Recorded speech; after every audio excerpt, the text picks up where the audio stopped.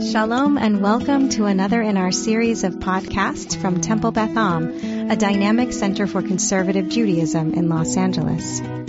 This is a recording of a class from our 2022 Elul Learning Series. The first thing I wanted to say is welcome everybody and thank you very much for joining us. I want to say thank you to Temple Beth Am for having me teach on their Back to Basics series. I'm Rabbi Deborah Silver. For those, I think I know most folks on the call, or have crossed paths with them at least once. But for those of you who don't know, I'm Rabbi Deborah Silver. I'm English, as you can hear. I grew up in London, England. I trained here in Los Angeles at the Ziegler School. I worked for Adat Ariel as an assistant rabbi for 6 years. And I have just come back from a 6-year placement in New Orleans, which is a very different place from Los Angeles and gave me a very different perspective. However, the basics remain the same. I've always been interested in prayer. I've always been interested in the process of prayer. And I hope that over the course of the next hour and a bit, we will be able to share some of our own thoughts about prayer. And I want to offer, in time for the High Holy Days, a way of understanding or some approaches that we can take to the process of praying as we kind of gird ourselves up and get ready for the longest prayer book of the year. Let's say there's some very intensive praying that goes on over the course of the High Holy Days. So I'm doubly grateful to Temple Beth Am for letting me share these thoughts in advance of them. I always like to begin study with the bracha for study, the prayer for studying. If you feel you have not come across this before, don't worry. It's very easy to acquire because it's a blessing just like the blessing that we would say over any mitzvah. So the blessing over candles, the blessing over putting on your talit, exactly the same kind of blessing. It's just got a different end. So the words at the end of the blessing are la'asok b'divrei Torah, to engage in words of Torah, and it's a blessing with the formula Asher Kidshanu b'mitzvotav. Now, were this a live classroom, we would join, we would be able to hear each other's voices. I want to ask us to be courageous. It will confuse the Zoom completely, but that is not my issue. More important is that we hear each other. So if you are willing to, please take yourselves off mute so that we can bless our learning, and we'll do it together. Baruch atah Adonai Eloheinu melech haolam asher kitzanu b'mitzvotav v'tzivanu la'asok b'divrei Torah. Thank you. And you can put yourselves back on mute, but now we know that there are real people there, and that even though this is a virtual room, it is a virtual room that is populated by real people. And I want to begin with a question by way of introductions. We're a small enough group for us to be able to go around the room and introduce ourselves to each other by name. So just a quick question to warm ourselves up and get us started. When did we last pray and mean it? Like really mean it? Okay, when did we last pray and mean it? So take just a moment to think about it, and then if we have a brave volunteer to be the first, let me invite, I see a hand. I see Tybel's hand. Tybel? Yep. Introduce yourself before you answer the question, if you would. Thank you. My religious name is Tybel. And now, having quickly looked at Rabbi Silver intended goals, I am 65, so I'm in the age group that she is looking to serve in Los Angeles. I found something that you said age 50 to 75. I am originally from Pittsburgh. Grew up at a conservative shul. I'm now living in Maryland. Given that, I'll do this wording, I am a ritually observant atheist. Given that proviso, so good thing I'm Jewish, because otherwise people would say, then your prayer doesn't have meaning, but one can be Jewish atheist. The last time I prayed with meaning, I do belong to Beth Am affiliate, it's called, but I'm an out-of-town member at a Cleveland shul, and at 6:00 my time, which would be 3:00 your time, I had evening minyan. Thank you. Thank you. That's a really thorough answer. And just to say, yes, there is a great breadth in Judaism in terms of answering this question of who or what do we pray to or for or with or about. I like to change my prepositions when it comes to that thing, so there is a great deal of breadth. Thank you, Tybal. It's really lovely to have you on the call. Somebody else? Please don't be shy. And please understand, by the way, that I'm also not asking when did you last go to synagogue. If I can, without raising my hand, because I can't seem to find the little button that allows me to do that right this second, but I'll go ahead. This is A.J. Happel. I met Rabbi Deborah Silver briefly, all too briefly, in New Orleans at her congregation. We spent a lovely Shabbat with her and her congregation, led by the morning services, largely led by our Rabbi Adam Klinkfeld and Rabbi Rebecca Schatz. And I was happy to have the honor of an aliyah at your Mincha service. Last time I was at services was yesterday. I am a gabbai in the library minyan. I have a technical background, but I'm open to a lot of different thought models, and those include theological and spiritual models as well. And the last time that I had what I would call a significant, meaningful, really intense, prayerful moment happened to be either yesterday morning or might have been, I think it was yesterday morning, and it was during a refuah shlema. I was praying for my cousin's health. So, did I answer all the questions? You did, and you answered them beautifully, AJ. I remember you now, I can place you now, and it's really lovely to see you again. Thank you for coming. Someone else? Yes, Octavio.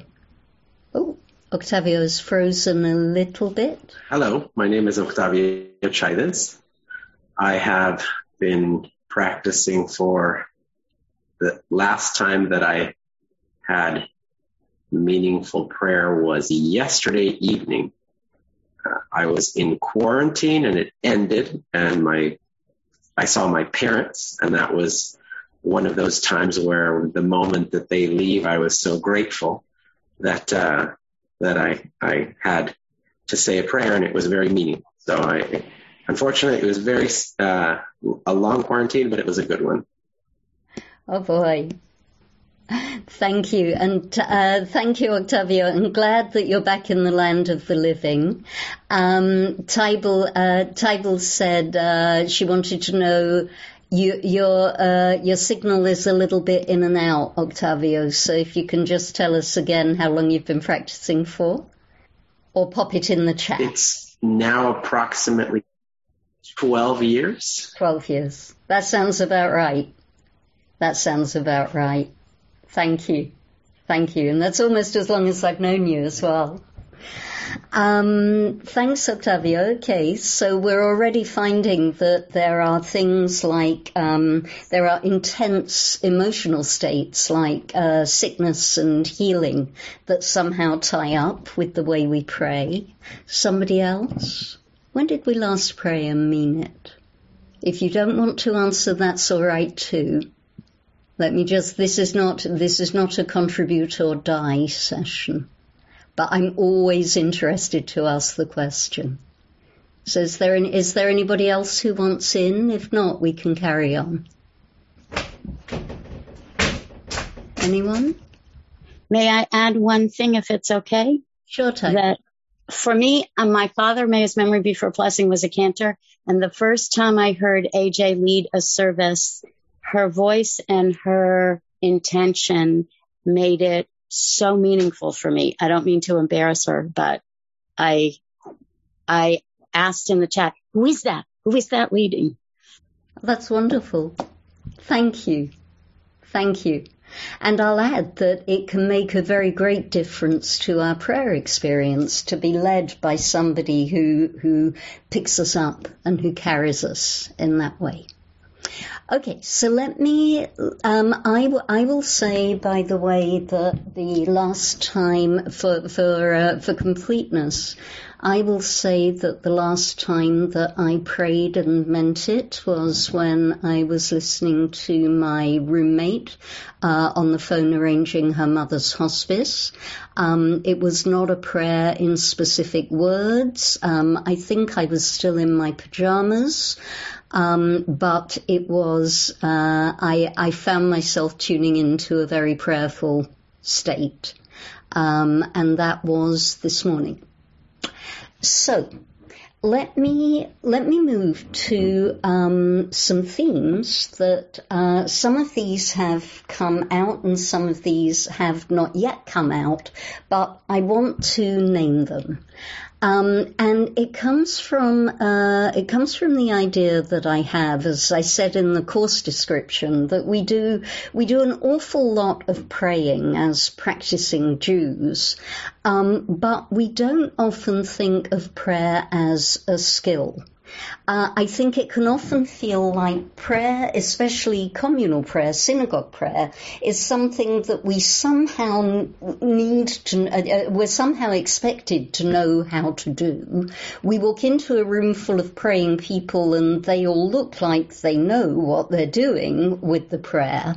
And it can, and prayer, communal prayer, is actually quite a complicated skill. It involves a great number of words. It involves a great number of words that aren't necessarily in our language.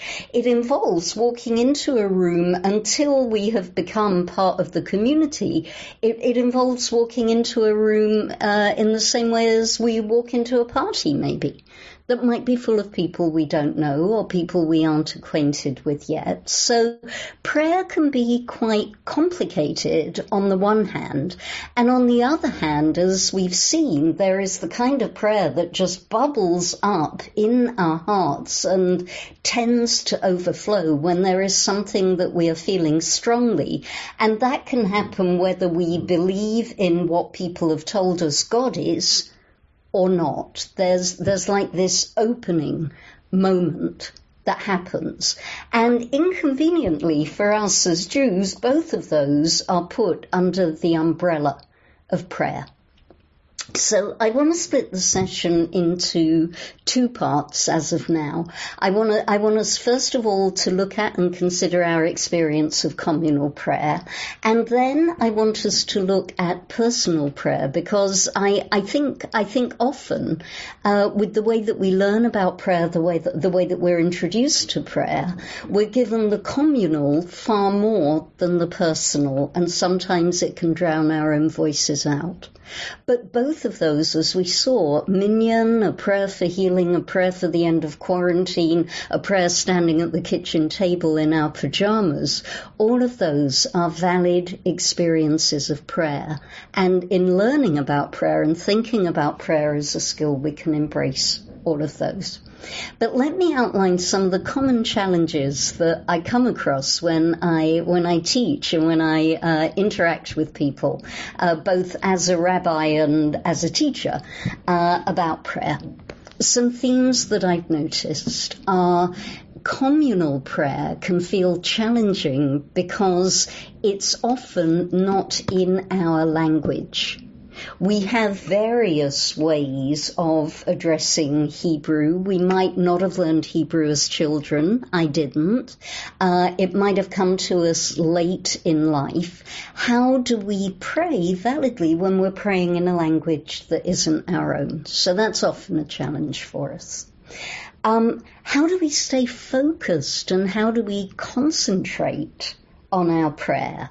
In a communal setting, that can be really distracting because often we keep getting interrupted. Either the prayer leader is moving faster than we are, or the prayer leader is moving slower than we are, or somebody is standing up, or somebody is sitting down, or there's a child running around the room, or the fire alarm has just gone off.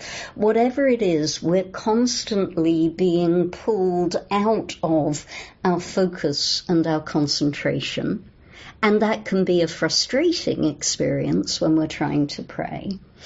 And then the last one of these, which was the one that I found hardest to put words on, is this sort of paradox that prayer is a very private experience. You know, would you want to be in a room full of people when you were getting washed and bathed and changed in the morning? Arguably not. Prayer is more intimate than that. And yet we're in a room and we're expected to do it all together. It's T.S. Eliot, of all people, who talked about private words being declared or being addressed in public. And I think that can often be a challenge of communal prayer as well. How do we carry ourselves, our personal selves and our personal wishes and our interior reality into the public space? By contrast and in addition, we may very well have not grown up with the idea of personal prayer. Octavio gave us an example of personal prayer outside of communal space, outside of synagogue. Other faiths, particularly Christianity actually, are very big on spontaneous personal prayer. So one of the things when we try and pray outside of our communal spaces, one of the things that comes up for us is, wait a minute, is this authentically Jewish at all? Am I being a Jewish person? Am I doing a Jewish thing when I pray for myself in my own words? What if I get stuck? You know, what are the right words to use? You know, if I'm going to address God, or however I conceive God, what is the correct form of address to use? Where do I even start laying out my thoughts in prayer? And I added, when I was putting the notes together this morning, I added, why does this feel so weird? Because if we're not in the habit of praying personally, it can feel very strange to stand by the kitchen table and think, okay, what I need to do now is pray. Often it's situationally driven. Please God heal my sister. Please God find me a parking space. Please God let this plane land safely. Please God let this heat wave stop. Yeah. But it can feel a little disconcerting to talk in that way. So in summary, prayer can be a challenging experience. The good thing about it is that as human beings, we get to do it over and over again. We don't have to get it all right the first time. It's not a performance. Prayer is something that we move away from and come back into, that we flow into and out of over the course of a day, over the course of a week, over the course of a year.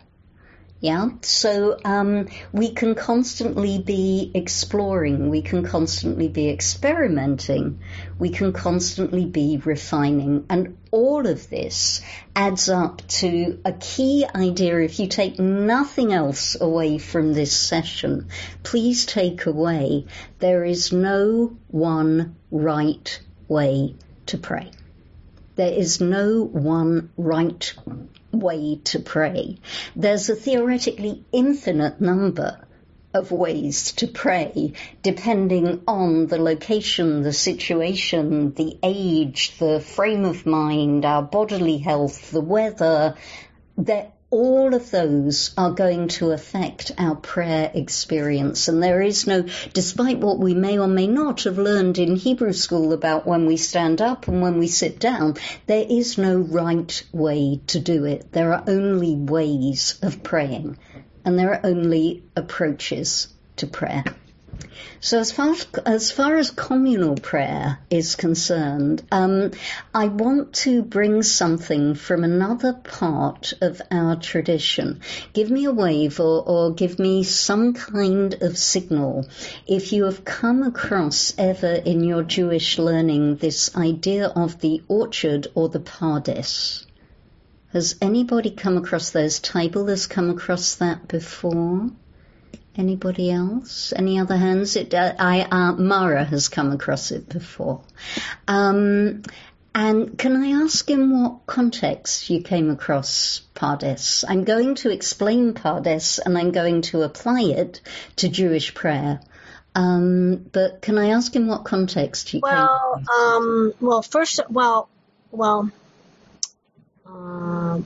I see it's a pomegranate tree, but you're not talking about pomegranates. You're talking about stam pardes, yes? Yeah. I just wanted a nice picture. I think those are apples, actually. Yeah. Oh, well, I'm trying to think in what context. I can't think specifically of the context, but I mean I know that I can't think specifically, but I know that it's very much it's a thing. It's there in the liturgy. I know that. Okay. It's a thing. It's a thing. And you're right, it is a thing. It's a rubric. It's a memory aid, and it's a shorthand in Jewish learning. Good. All right. And Tybal, do you want to chip in? Well, you'll stop me if it's not what you were looking for, but in addition to the rubric, the pshat, I have a much more intense association because a relative of mine who died in a bus bombing in Israel had written a published paper about the 4 who went to Pardes. Right. And what happened to them. And her memory, after I was ready to do it, I came up with a class and and a series of workshops that I taught for many years in her memory. That's so my association is more the 4 who went to Pardes and what happened. And also, to bring it back to conservative, the Rabbi Milton Steinberg as a driven leaf. Lovely. Okay, so there are two ways that we typically encounter pardes in Jewish learning, and each of you has expressed one of them. Tybal, let's take yours first. There's a story in the Talmud that begins 4 rabbis went into an orchard. It would be a humorous story if it was 4 rabbis went into a bar, but this is a serious midrash about 4 rabbis encountering what is beyond reality and what happens to them and what goes on from there. And that's the story that Tybal is talking about. And it's a story from the Talmud. And as Tybal says, the fate of one of those rabbis inspired Milton Steinberg's novel As a Driven Leaf. The other way that you encounter the orchard, the Persian word for orchard is pardes. The other way that you encounter it is as a rubric. Each of the letters in the word stands for something, yeah? It's an acronym. You hear a lot about 3-letter acronyms. Pardes is a 4-letter acronym, and the rabbis of our tradition use it to explain 4 different ways of approaching Jewish text. 4 different ways of experiencing Torah. And I thought, well, if Pardes gets used as 4 different ways of experiencing Torah and other Jewish texts, what would we learn if we applied it to our experience of Jewish prayer?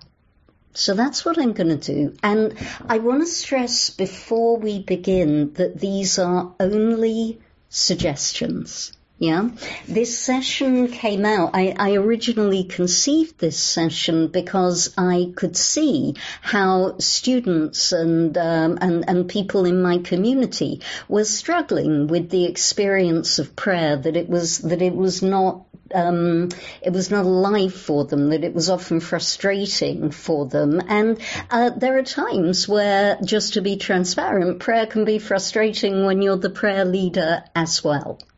The continued exposure to prayer and those sort of tacit expectations that I was talking about, is there a right way or a wrong way to do it, and can we get done before lunch, and when is it time for Kiddush, and why will the person next to me not do it more loudly or not do it more softly or just not do it at all. I wanted to see if there was a way that we could step back and hold it a bit more lightly and with a bit more curiosity. And since the rabbis created this idea of Pardes, these 4 different approaches, in order to be curious about Torah, I want to offer them as a way of being curious about prayer. Let me pause for a moment, ask if anybody has any thoughts, observations, questions. Anything bless you, Esther. I just want to say, anything before we begin. Kol Kavod to you for coming up with that. I think that's actually, it's brilliant. Bless you. You see, I credit the rabbis. Yeah, because I know. I know what I know what they stand for, and so to bring that to the different levels of prayer, which is how you kind of started it with people. Yeah. So let's see how it works. Thank you. It's kind of you. I appreciate the compliment. I dedicate the compliment to the teachers who came before me, and let's play. Let's see how this works. Let's become a laboratory and let's see how this works when we apply it to prayer. So the pei in the word Pardes, bless you, Esther. You see, that's a good prayer as well, by the way. You're coughing. I'm sorry. Okay. I'm sorry. It's rough. Yep. Drink the water.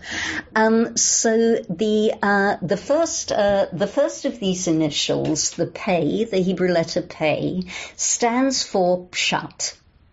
And pshat is often translated as simple or superficial. But the true meaning of the Hebrew word pshat is that you're sort of doing, it means spread out or spread thin. Yeah. And if we take that approach, that when we look at it in terms of Torah, pshat is just look at the words. Just look at what the words say. Here is a word and here is what it says. So at best, pshat would be you're reading the words out loud in Hebrew, maybe with the help of a translation, or maybe you know how to translate them already, but your reading experience is not going deeper than that. So you can see how it comes to be spread out. If you're reading that way, then you can get through quite a lot of text in quite a short time, which is why I chose the visual that I chose. So pshat is reading the prayer. With the Siddurim that we have, we can read the prayer in English, or if our language skills permit it, we can read it in Hebrew. Either way, what we're doing is building the basic skill of reading and articulating the Hebrew. Just because it says simple doesn't mean it's basic. If you think about it, reading a prayer in Hebrew is actually quite a complicated business altogether. You get the shape of the words, you get the taste of the words. One of the things that I love about Hebrew is that the word taste and the word meaning are the same word, tam. Yeah, so you kind of chew on the words. And if we decide that we're going to pray this way with a particular prayer, then if we do it over and over again, we will build our skills, we will become fluent, and we will be able to pray faster and faster and faster. Yeah, this is the skill. It's one of the reasons that I think going to shul can feel intimidating, because you're surrounded by people who are going, Amen. Yeah. Which can be scary if we don't read at that speed. But it's also a way of experiencing the prayer very directly in our mouths and in our bodies. And if we do it enough times, we will become fluent. And the upside, I'm going to suggest that each of these approaches has its advantages and its disadvantages.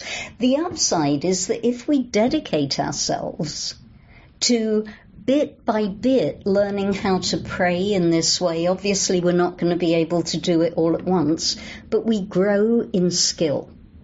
And there's something very special about that and very rewarding about that. The first day that we can get all the way through the Shema in Hebrew.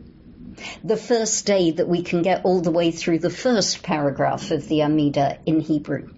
The first day that we manage one of the tricky middle paragraphs of the Amidah in Hebrew, the first time that we're able to do a piece of Hallel, and so on and so on and so on. It's very rewarding to pray Pshat. Pshat also means, by the way, that we can sing along when people are singing, and that's a rewarding skill in itself. So one way of approaching prayer is to pray it Pshat. To pray it just with the words, to say to ourselves, this is where I'm going to put my focus today, or this is where I'm going to put my focus on this particular prayer as a little project for myself this week, this month, this year. This is what I'm going to do. And I promise that with repetition, we grow in skill. That's just how it is. That's part of being a human being. But praying with Pshat, forgive the phone, the machine will pick up in a minute. Praying with Pshat also has a downside, and the downside is that it's rather like driving on the freeway. Yeah, when you first become a driver, you're acutely aware of everything it is that you're doing, and you're focusing and you have perfect concentration. The more you drive that part of the freeway, the less attention you end up paying to it. So the downside of praying Pshat is that you miss 4 exits of the prayer. Before you know you've been saying it, your mouth has said all the words, but somehow your brain hasn't been involved or engaged at any point. And I want to suggest that with a prayer that has become familiar, all of us can be there, right? All of us will have been there at some point or another. It just comes with the territory when you're praying Pshat. Okay? Any thoughts, reactions? Yes, Mara, have at it. So, I'm a little confused. I want to just understand what you said. The downside you said is missing 4 exits on the freeway, and I'm not sure why. I'm not clear of the reason that you're missing. Okay, when you've got a prayer down, think about maybe the first paragraph of the Shema. Yeah, so, or the first line of the Shema, maybe. Yeah, we're able to say it really fluently. The more fluent we become, the more commonplace, the more simple, the more pshat it will become to us. Okay, I get it. You see what I mean? We can kind of skid through it. Sorry if I didn't explain that clearly. Does that make more sense? Does everybody get what I'm saying? Yeah, that you can just glide through the prayer, and the next thing you know, you're out, and it's almost as if you kind of sort of didn't do it. Yeah, that's the downside of Pshat.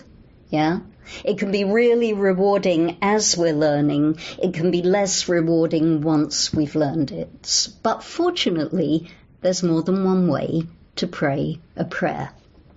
So let me bring us now to the... May I ask what I hope will be a quick one? because I can tell how carefully you're using words. And I want to make sure that I understood in your mind the distinction you were making between simple and basic. Yeah. So tell me what you're asking. Well, what I thought you meant, but I want to be sure, is that basic to you is beginning. Yes. Or starting out. Yeah. But simple means the concept itself is easily understood. Not quite. I'm glad you're calling me on this, because that's not quite what I meant.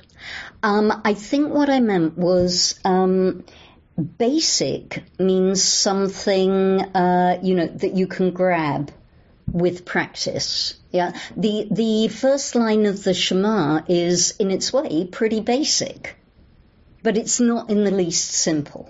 Yeah, it's 6 words. You can learn the 6 words. You can learn them by writing them down in English letters. You can learn them by writing them down in Hebrew letters. Yeah? So they're basic, but they're not simple. Does that clarify it or make things worse? It makes it more interesting.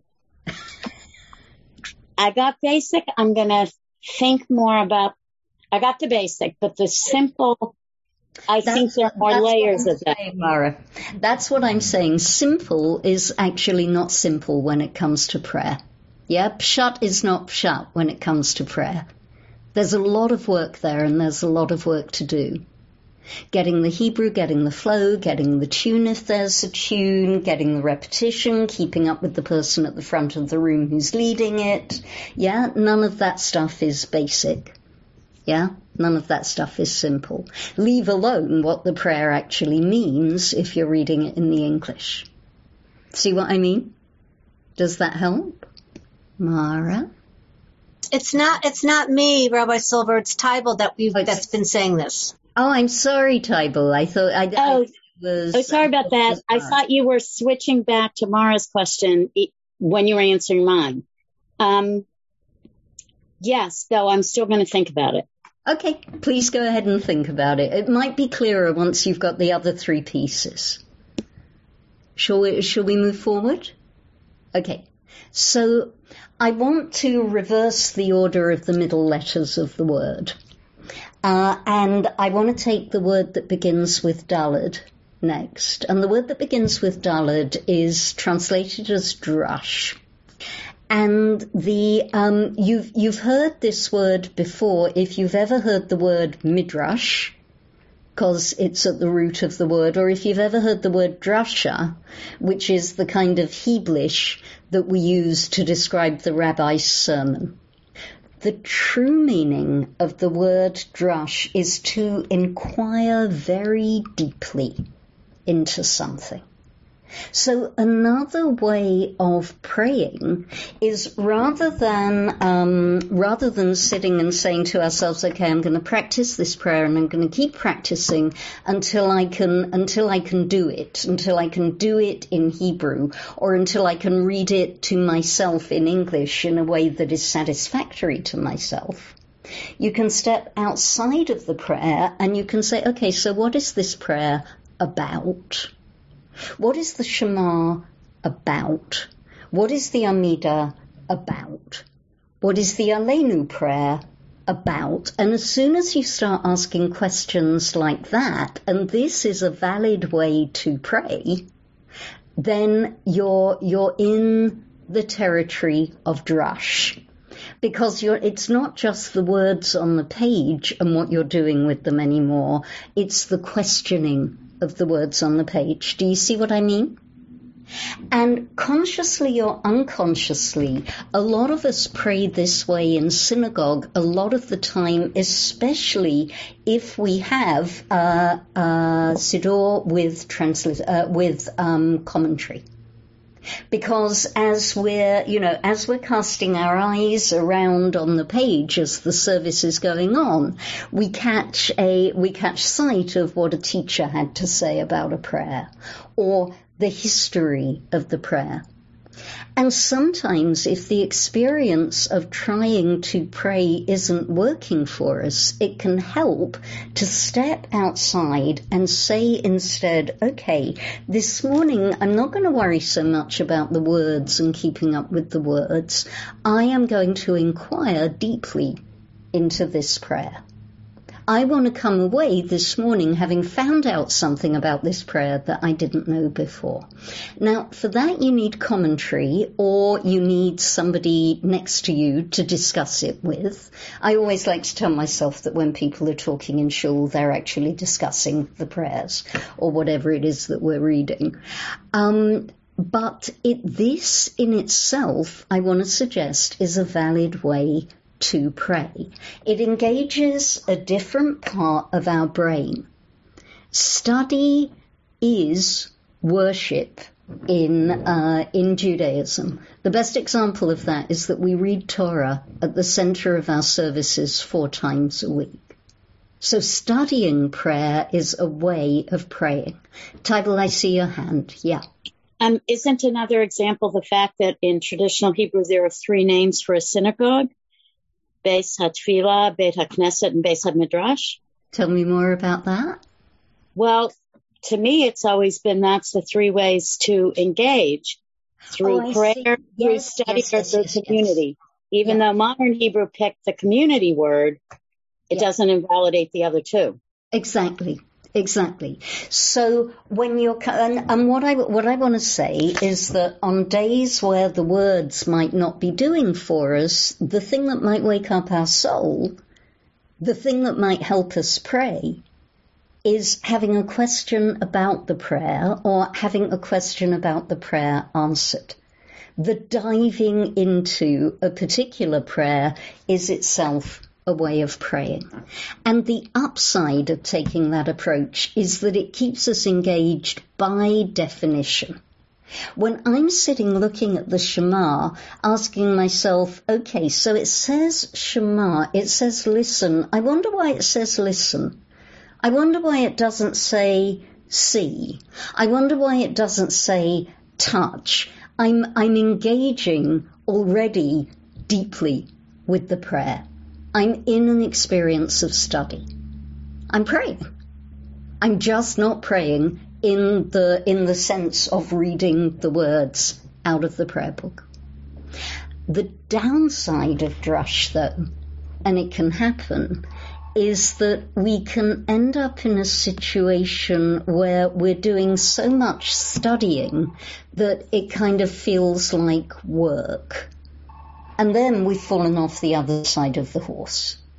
Do you see what I mean? We're not praying anymore. We're busy studying. We've gotten into the part of ourselves that is kind of quantifying or keeping notes, or worse than that, there's a part of ourselves sitting on our shoulder going, yeah, but is that even a valid question?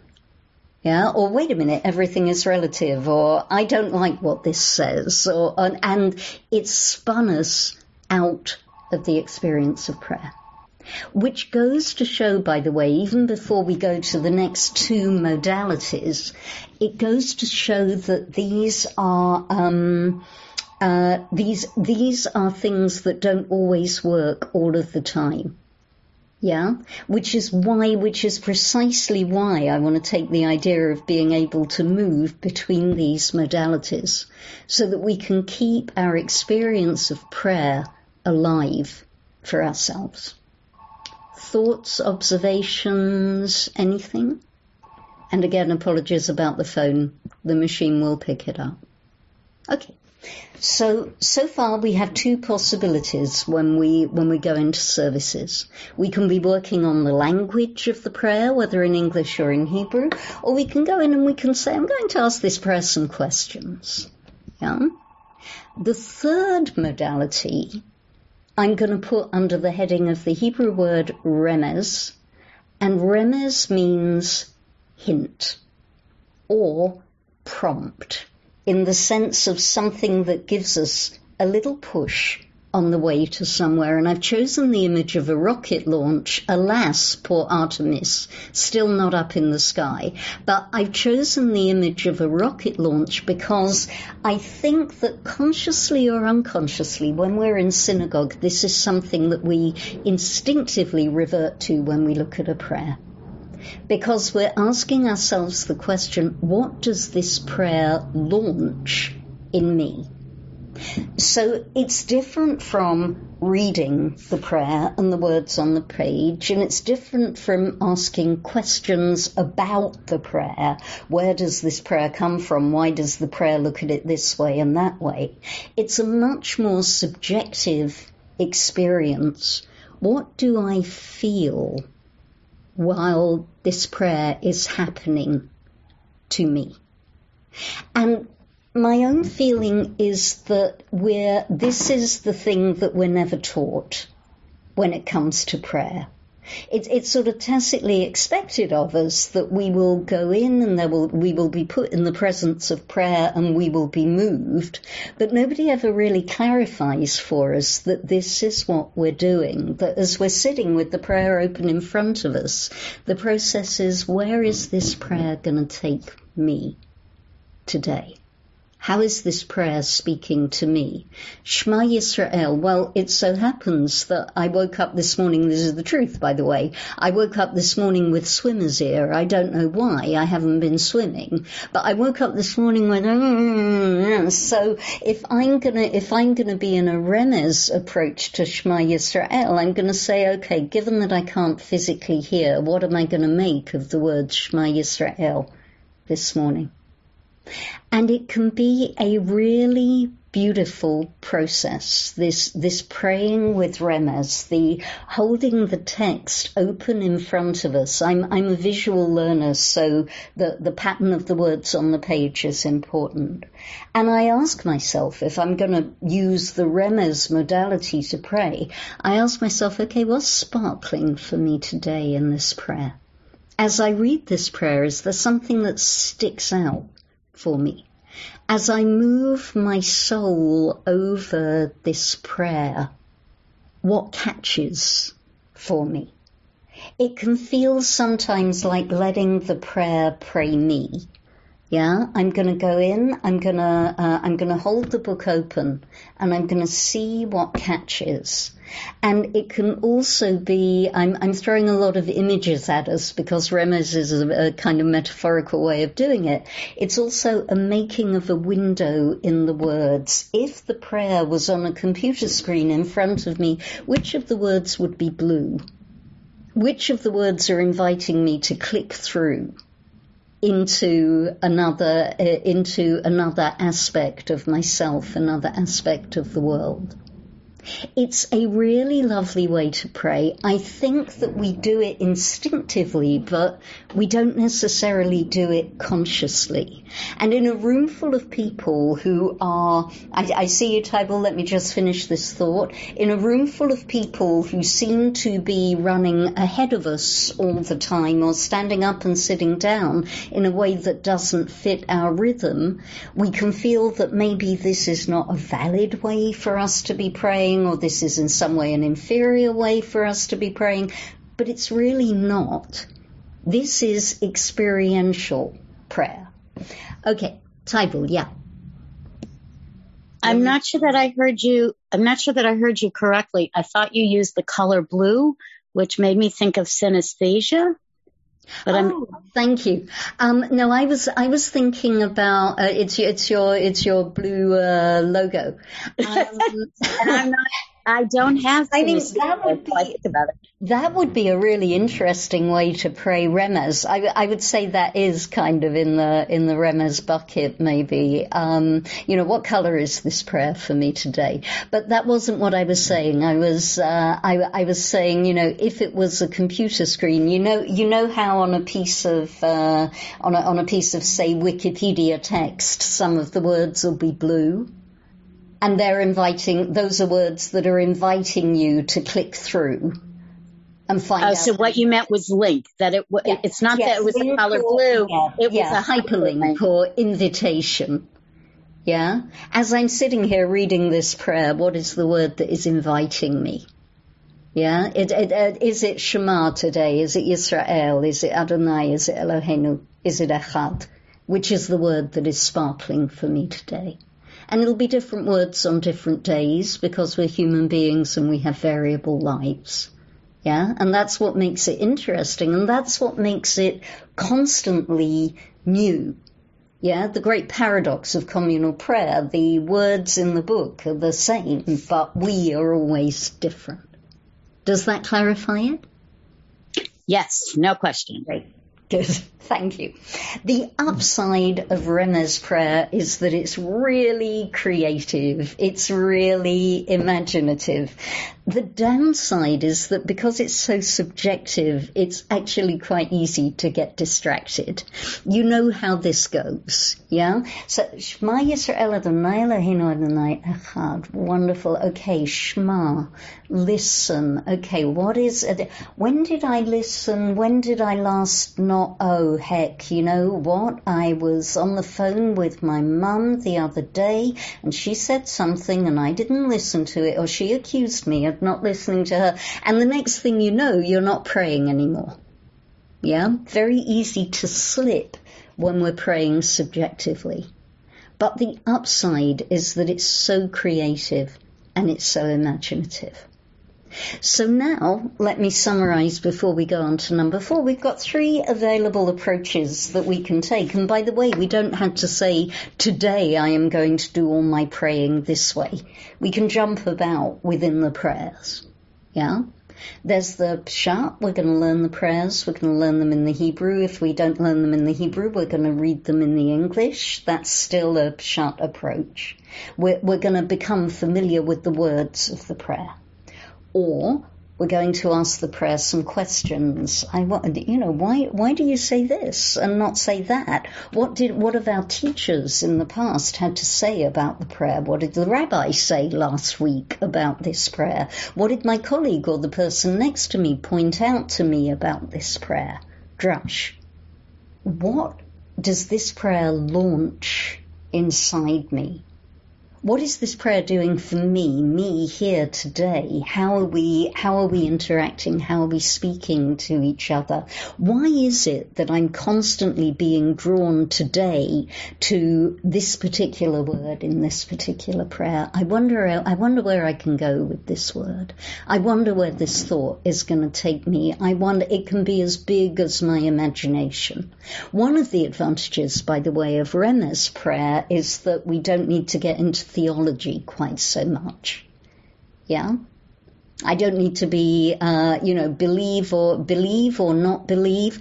The Mariv prayer, the prayer about how day rolls away in front of night and night rolls away in front of day. I can lose myself in those words and those images, and I don't have to be asking myself theological questions.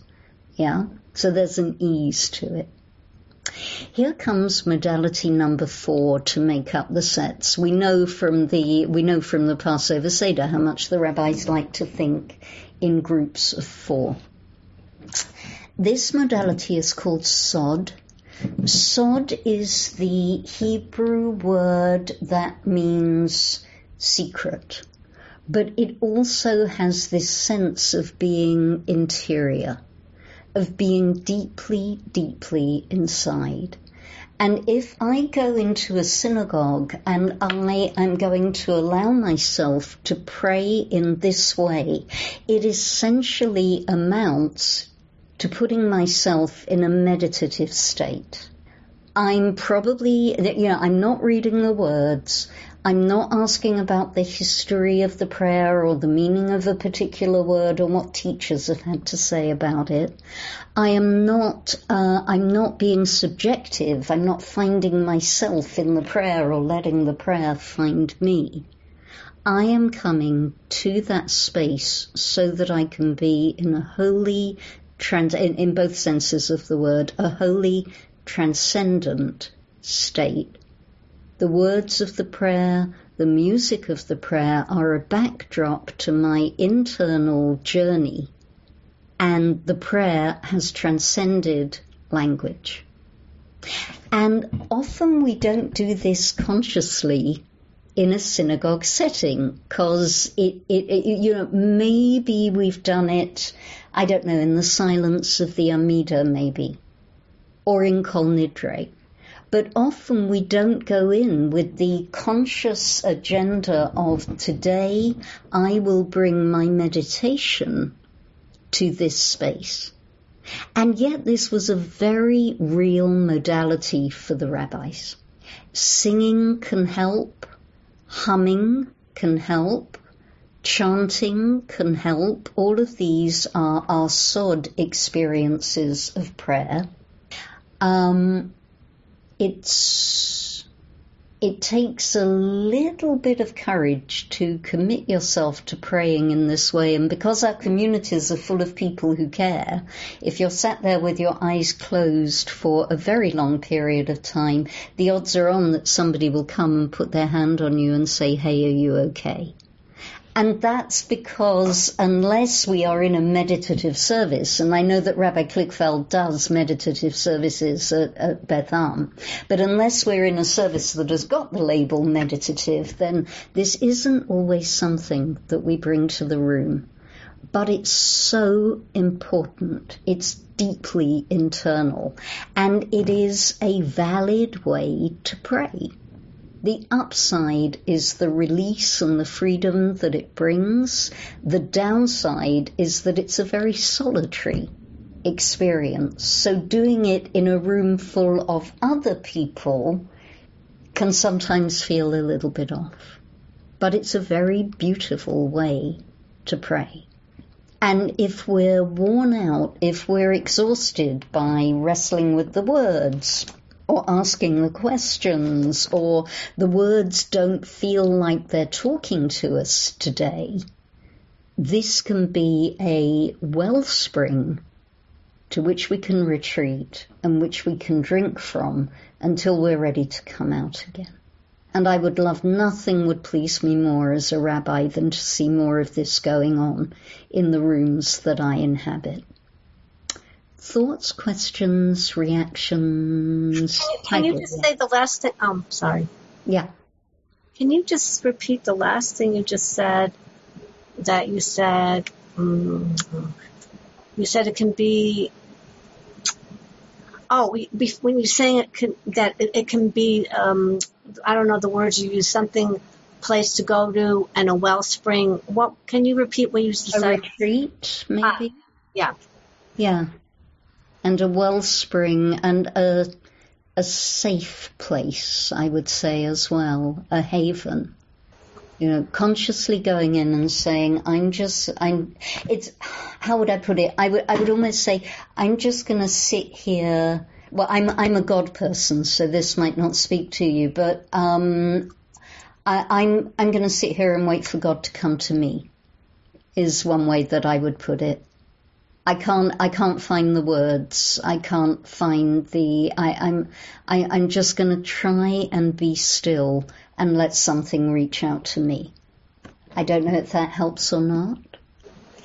Yes, I understood. I just wanted to get the wording. Thank you. Yeah. Sure. You're very, very welcome. Okay. Oh, and your hand has gone up again. Well, because that was Mara speaking. Oh, and I'm Tybal. Sorry. Oh, Mara, I'm sorry. Do our voices sound alike? I can't, you can never tell what your own voice sounds like. I'm the one who woke up with swimmer's ear this morning. Oh, so I think that must be what's going on. So true. I'm so sorry. Mara, I'm really sorry. Will it make you groan if I do swimming in the sea of Torah joke? Yeah, okay. All right. But this is what I was going to ask. Something the way you just said this made me wonder, as if when you're laying out this categorization, the kinesthetic elements of prayer, which for those who shuckle is through the whole thing, but even those who don't shuckle, there's choreography with many of the prayers. I mean, at least a few. Well, not many, at least a few. Amidah has some choreography. Aleinu has choreography. Is the choreography, what I'm going to say choreography, is that part of Sod for you? Praying with your body, I would say yes, because one way into the meditation is to focus on the breath. So it is an embodied practice, yeah. And because but not necessarily the standard choreography. Well, for myself, if I'm using this modality, I need to be very, very still. So if I do rock, I'm not rocking consciously, and I might not be rocking at the point in the service where everybody else is rocking. Do you see? Oh, yes. But what it also made me think of, because it's now become an association with Beth Am, because of how Rabbis Pligfeld and Schatz, Chorny too, Rabbi Cantor Chorny, love the two Deborah Sachs-Mintz, Minha Meitzar, and the one based on Job. And if you watch her and many others from the Hadar ensemble, I forget what it's called, they have these hand motions pointing up to the heavens, doing certain things, which sometimes I watch the YouTube just to watch the hand motions. Right. Do people know about this? I might pop this in the chat because it's very, very lovely. Hold on a minute. Let me just find everyone. Do you want me to get it? I have it saved. Thank you. No, thank you. I consider it's part of what I give you as a teacher. So there it is in the chat. Deborah Sachs-Mintz and the Hadar ensemble. She is one of the great makers of contemporary Jewish melodies. Not specific choreography, but the idea of embodied prayer, is I think that fits better with this modality than with the others. Does that make sense? Yes, and it's more things to think about. Good. I like giving people things to think about. So that's what I have to say about communal prayer. Yeah, these are 4 modalities that are available to us to take into the High Holy Days with us, to see if they can help us, help reinvigorate our prayer, to take ownership of our prayer, to be confident in the way that we're praying, and to come back to my main theme, to reiterate for ourselves that there is no one right way to pray. It's all about these multiple modalities. And what I would say is, if we've been praying in a particular way and it's stopped working for us or it doesn't work for us all the time, I would hope that after this session we will grant ourselves the gift of the freedom to experiment a little bit more with the way that we pray. We've got about 15 minutes left, I think, and so I would like to do just a little. I have 3 or 4 slides left, and I'd like to move over to personal prayer, if I may. Is everybody okay with that? Does anyone have to go rushing off? Yes, no, maybe. Okay. I have a thumbs up. Always an encouraging thing. Okay, so let's go to personal prayer. And the first thing that I want to say about personal prayer is, depending on our backgrounds, it might not be the most obvious thing that we can think of when it comes to Jewish prayer, because Jewish prayer is, you go to shul and you pray, right? And you have a siddur, and the siddur has got prayers in it, and prayers come in a book, and so on and so on and so on. So the first thing I want to iterate is that spontaneous prayer has always been part of the Jewish tradition. Always, always, always, right to the very, very way back. We know this because our prayer for healing is Moses' outburst, "Please God, please heal her." We know this because of the other prayers that we encounter in Torah, And yet, for some reason, we often don't have the confidence to say to ourselves, I can pray in my own words. I can pray at any time, in any place. The Neo-Hasidic tradition has given this back to us, but for a lot of us, we may have been brought up to think that the prayers that we get to say as Jews are the prayers that are in the book.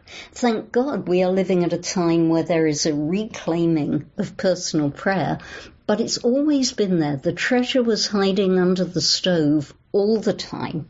One of my favorite little bits of Talmud. We might worry that spontaneous prayer isn't Jewish, but I give you the model of Rabbi Akiva. This is an aspect of Rabbi Akiva that is maybe less well known than the other ways that we encounter him. We've had a lot of my voice in this session. Would somebody be prepared to read? I can read. Thank you, Mara. Have at it. Bechavot. It has been taught, such was the custom of Rabbi Akiva. When he led the community in prayer, he used to cut it short and finish in order not to inconvenience the community. But when he prayed on his own, you could leave him in one corner and find him later in another on account of his many prostrations and genuflections. Okay. So this partly addresses what Tybal was saying in terms of body prayer. Body prayer and personal prayer. Notice that he would try and keep his prayers short when he was prayer leading. We always knew that Rabbi Akiva was a good guy, and this, I think, proved it. We pray at a speed that is going to get everybody out to Kiddush in time. But when we've got our own time and our own space, by contrast, we can take as much time as we like, we can use as many words as we like, as many tunes as we want to, and we can move ourselves around the room when we pray. We have total freedom in our personal prayer. There are no boundaries. And that has always been the way. But it's not always been the way that we've been taught how to pray. So we may not be in practice with this type of prayer. And one way that we can enliven our prayer life and our inner prayer life is actually to consider it as a practice. And to begin to condition and experiment and work out, as it were, in the physical sense, create ourselves little prayer workouts so that we can build that vocabulary for ourselves. We can build those muscles. Because often, when we're starting out with a personal practice, the words won't come. This is all I have to say about the moments where the words won't come. Would somebody read? My voice has been there a lot, but if I can't see if anyone else is volunteering. Go ahead. What if I get stuck? The divine stream is ever flowing. Make yourself into a channel to receive the waters from above. Rav Kook from Likutei Yikarim or Torah, translated by Rabbis Green and Holtz. Thank you. Thank you. The divine stream is ever flowing. Make yourself into a channel to receive the waters from above. Somehow we can ask ourselves to find our way back to that state of openness where we can pray. We don't have to find the words. All we need to do is kind of open ourselves and line up, and the prayer will come. We'll receive the waters from above. All we have to do is make ourselves into a channel. There's such trust in this quotation. There's such wisdom. There's such confidence. We don't need a book. We don't need a building. We don't need special clothes. All we need to do is open up and we'll be praying. It's one of my favorite quotations about prayer. And bearing this in mind means that we can feel confident in developing our own practice. Yeah, our own tachanunim, the prayer that is coming from inside ourselves. So I want to offer that as a possibility for personal prayer. But I also want to offer another treasure that has been hiding under the stove, hiding in plain sight, and that is the practice of saying brachot. If we're stuck with how to pray, we can always fall back on a bracha. We can always fall back on an acknowledging. It's a way of acknowledging a moment. So Rabbi Meir, who was a student of Rabbi Akiva's, by the way, looks at this word in this verse, what does the Lord your God require of you? The word is ma, the Hebrew word for what, and says that word doesn't say ma, that word says mea. If you fiddle around with the vowels, that word says mea, which is the Hebrew word for 100. Mea is what God requires of us. Mea what? 100 what? 100 blessings. 100 blessings a day. I'm not great with math, but I think that works out about 1 every 10 minutes for the average time that a human being is awake. So if we are moved in our personal lives to pray, the saying of a bracha is a vessel that is always available there for us to pour our feelings into. We saw at the beginning of today's session, we saw that we have between us in our sort of communal mind, the traditional format of the blessing. Baruch atah Adonai Eloheinu melech haolam, something, something, something, something, something else. Yeah. And I want to offer that if we're saying a bracha to acknowledge a particular moment in our day, the second half of the bracha doesn't have to be in Hebrew. We can allow ourselves the freedom of doing it in English. We do this at camp often. Yeah, you take your students out on a morning walk, and you let them stop and make a bracha anytime they see they want something they want to make a bracha about. Baruch atah Adonai Eloheinu melech haolam, who made this beautiful flower, and everybody says amen. Yeah, we can, as adults, we're entitled to take that back as a practice. And so, pardon me, what are the bracha? Where do we start if we want to build ourselves a bracha practice? What are the ones that we already know? There are a couple of brachot that are capable of traditional brachot that are capable of working very hard for us. The best go-to is for anything that we're ingesting is shehakol nihya bidvaro.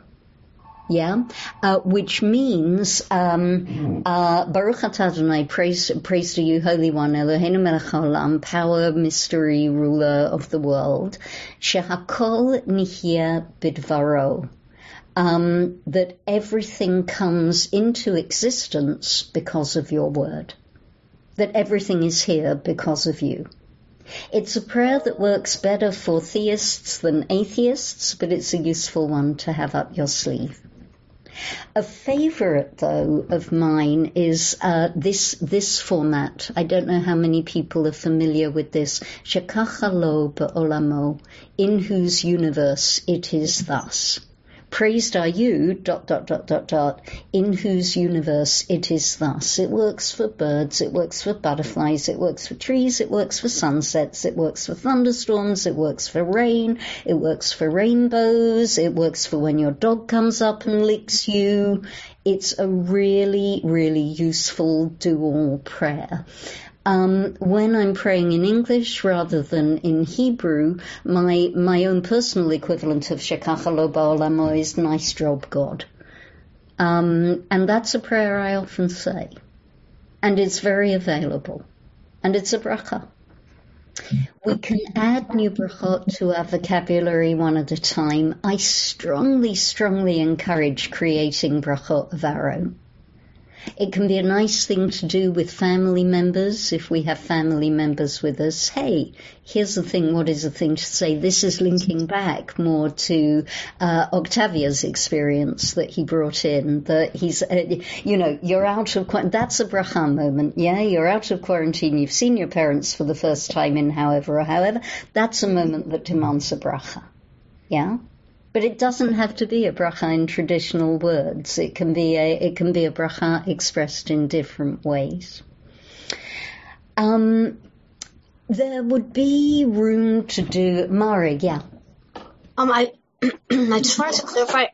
Ask you: Is Shehakol Bidvaro? Is that the blessing we say on food when we're not eating bread?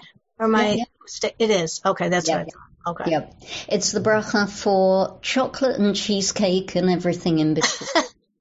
Yeah, I thought, okay, yeah, so it is for everything when you're not eating bread. And fish and meat and so on and so on and so on. And what did you say? I missed what you said. You and said water. that. Thank you, yeah. You said your English or your personal one, shekacha lo ba'alamo. Yeah, nice job, God. Oh, okay. It just came to me one day when I was looking at a sunset and it's kind of hung around. Good. Yeah. But I offer it in the sense that we can be very simple, very straightforward in the language that comes to us first. It doesn't need to be poetic or ornate or complicated. A prayer doesn't have to be a poem. Yeah, I think when we're confronted with the beautiful prayers of the Siddur, we think that maybe it does have to, but truly it doesn't. And then one more thing that I want to throw in, which is for those of us who do not want to imagine God as an old man in the sky. I'm a big fan of feminine language and non-gendered language. Feminine language, you can look this up, or this is something that could be taught maybe in another session. But I find it makes an almighty difference when you change the gender. Consciously or unconsciously, we've grown up with God being translated as masculine. It makes a very big difference when you play with the genders. So, Brucha at Yah, or Brucha at Shechina, praise to you, God, is one feminine iteration, and non-gendered may be my favorite of all, Nevarech, let us bless. And it makes a difference. I promise it makes a difference in our personal prayer to use these different iterations. So then, the only thing is to use them. To say to ourselves, I'm open to seeing what happens if I pray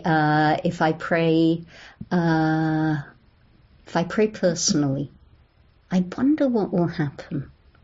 I wonder what will happen if I give myself the freedom outside of shul to let myself pray in a way that takes me back to my basics. And I wonder what will happen if I give myself the freedom in shul to move between different modalities of prayer based on the wisdom of our ancestors. Any final questions or thoughts? Yeah. Yes, I put it in the chat, but I'm having more trouble typing. When you started with the Nevarech formulation, do you use Marsha Falk's Nevarech, or you have your own or someone else's? I play around with it. The Marsha Falk iteration is, are you talking about Nevarech et Mayan Chayenu? I can't hear you. Yes, though I think she, over the years, has had more than one Nevarech. Exactly. Yeah. There is a writer called Marcia Falk who's got beautiful non-gendered language for prayers.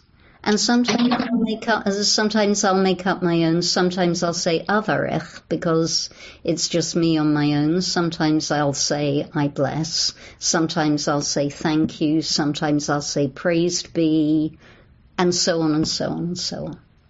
Yeah, I think it's more about allowing ourselves the freedom to put ourselves in the divine stream and see what comes out. Yeah, I do believe that when we put ourselves in that flow, then what comes out is not going to come out wrong. Other final thoughts?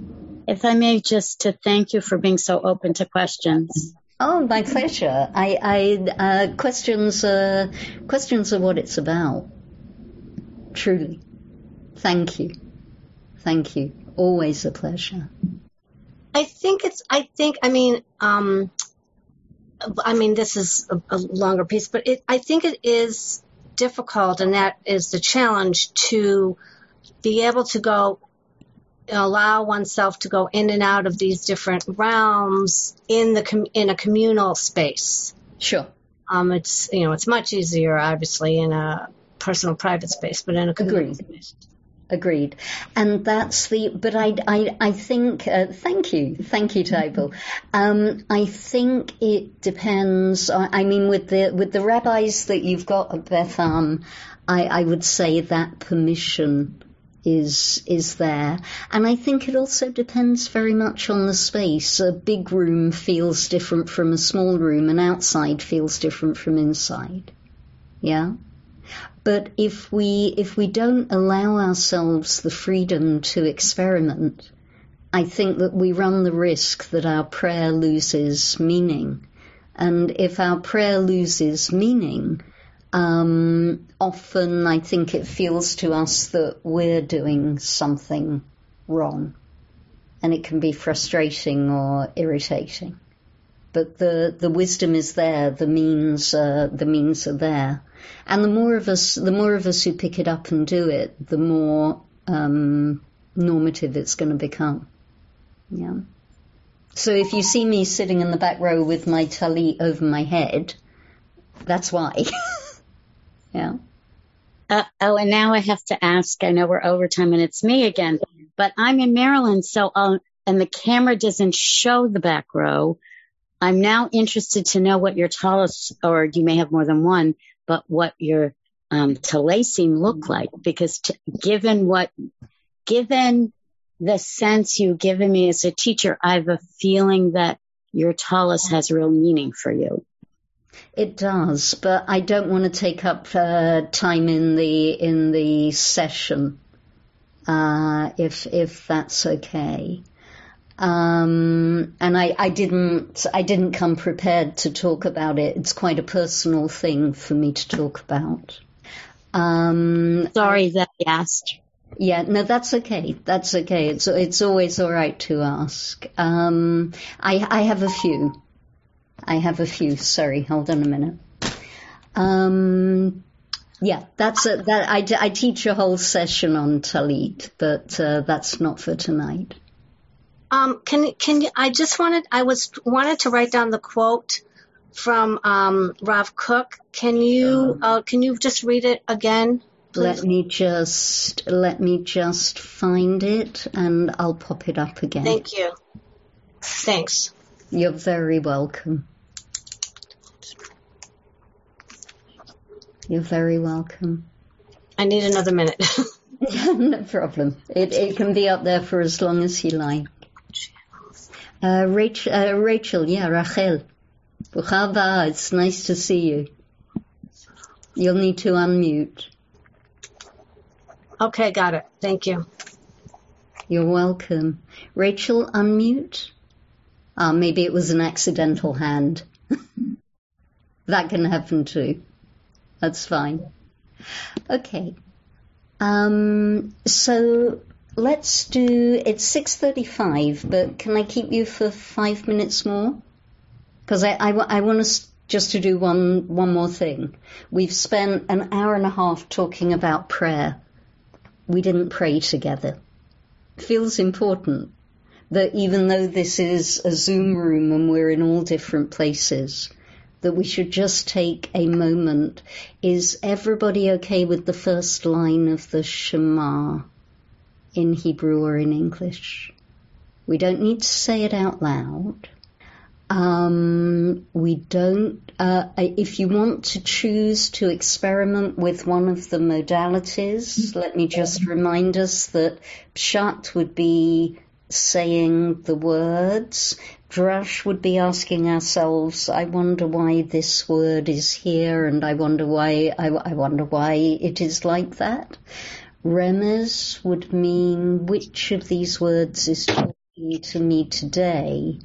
And Sod would just be probably not even articulating the words, but thinking them, quite probably with our eyes closed. Let's just take a comfortable seat, pick which modality we're going to do, and let's just give ourselves a little minute to put ourselves in that divine flow, and just in whatever way it's going to happen for us this evening. Let's just pray.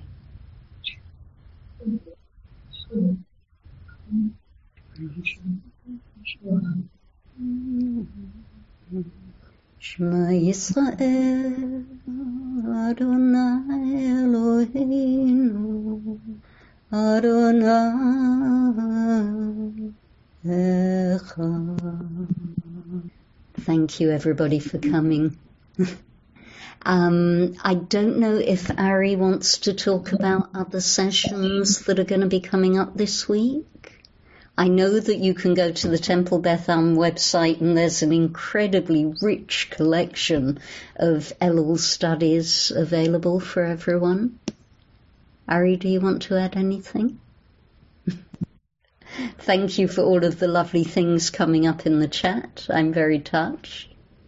Okay, if not, then let's give each other a wave, because I always like to wave at the end of a Zoom.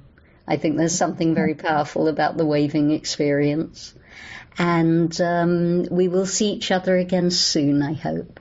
You have been listening to another in our series of podcasts from Temple Beth Am, a dynamic center for conservative Judaism in Los Angeles.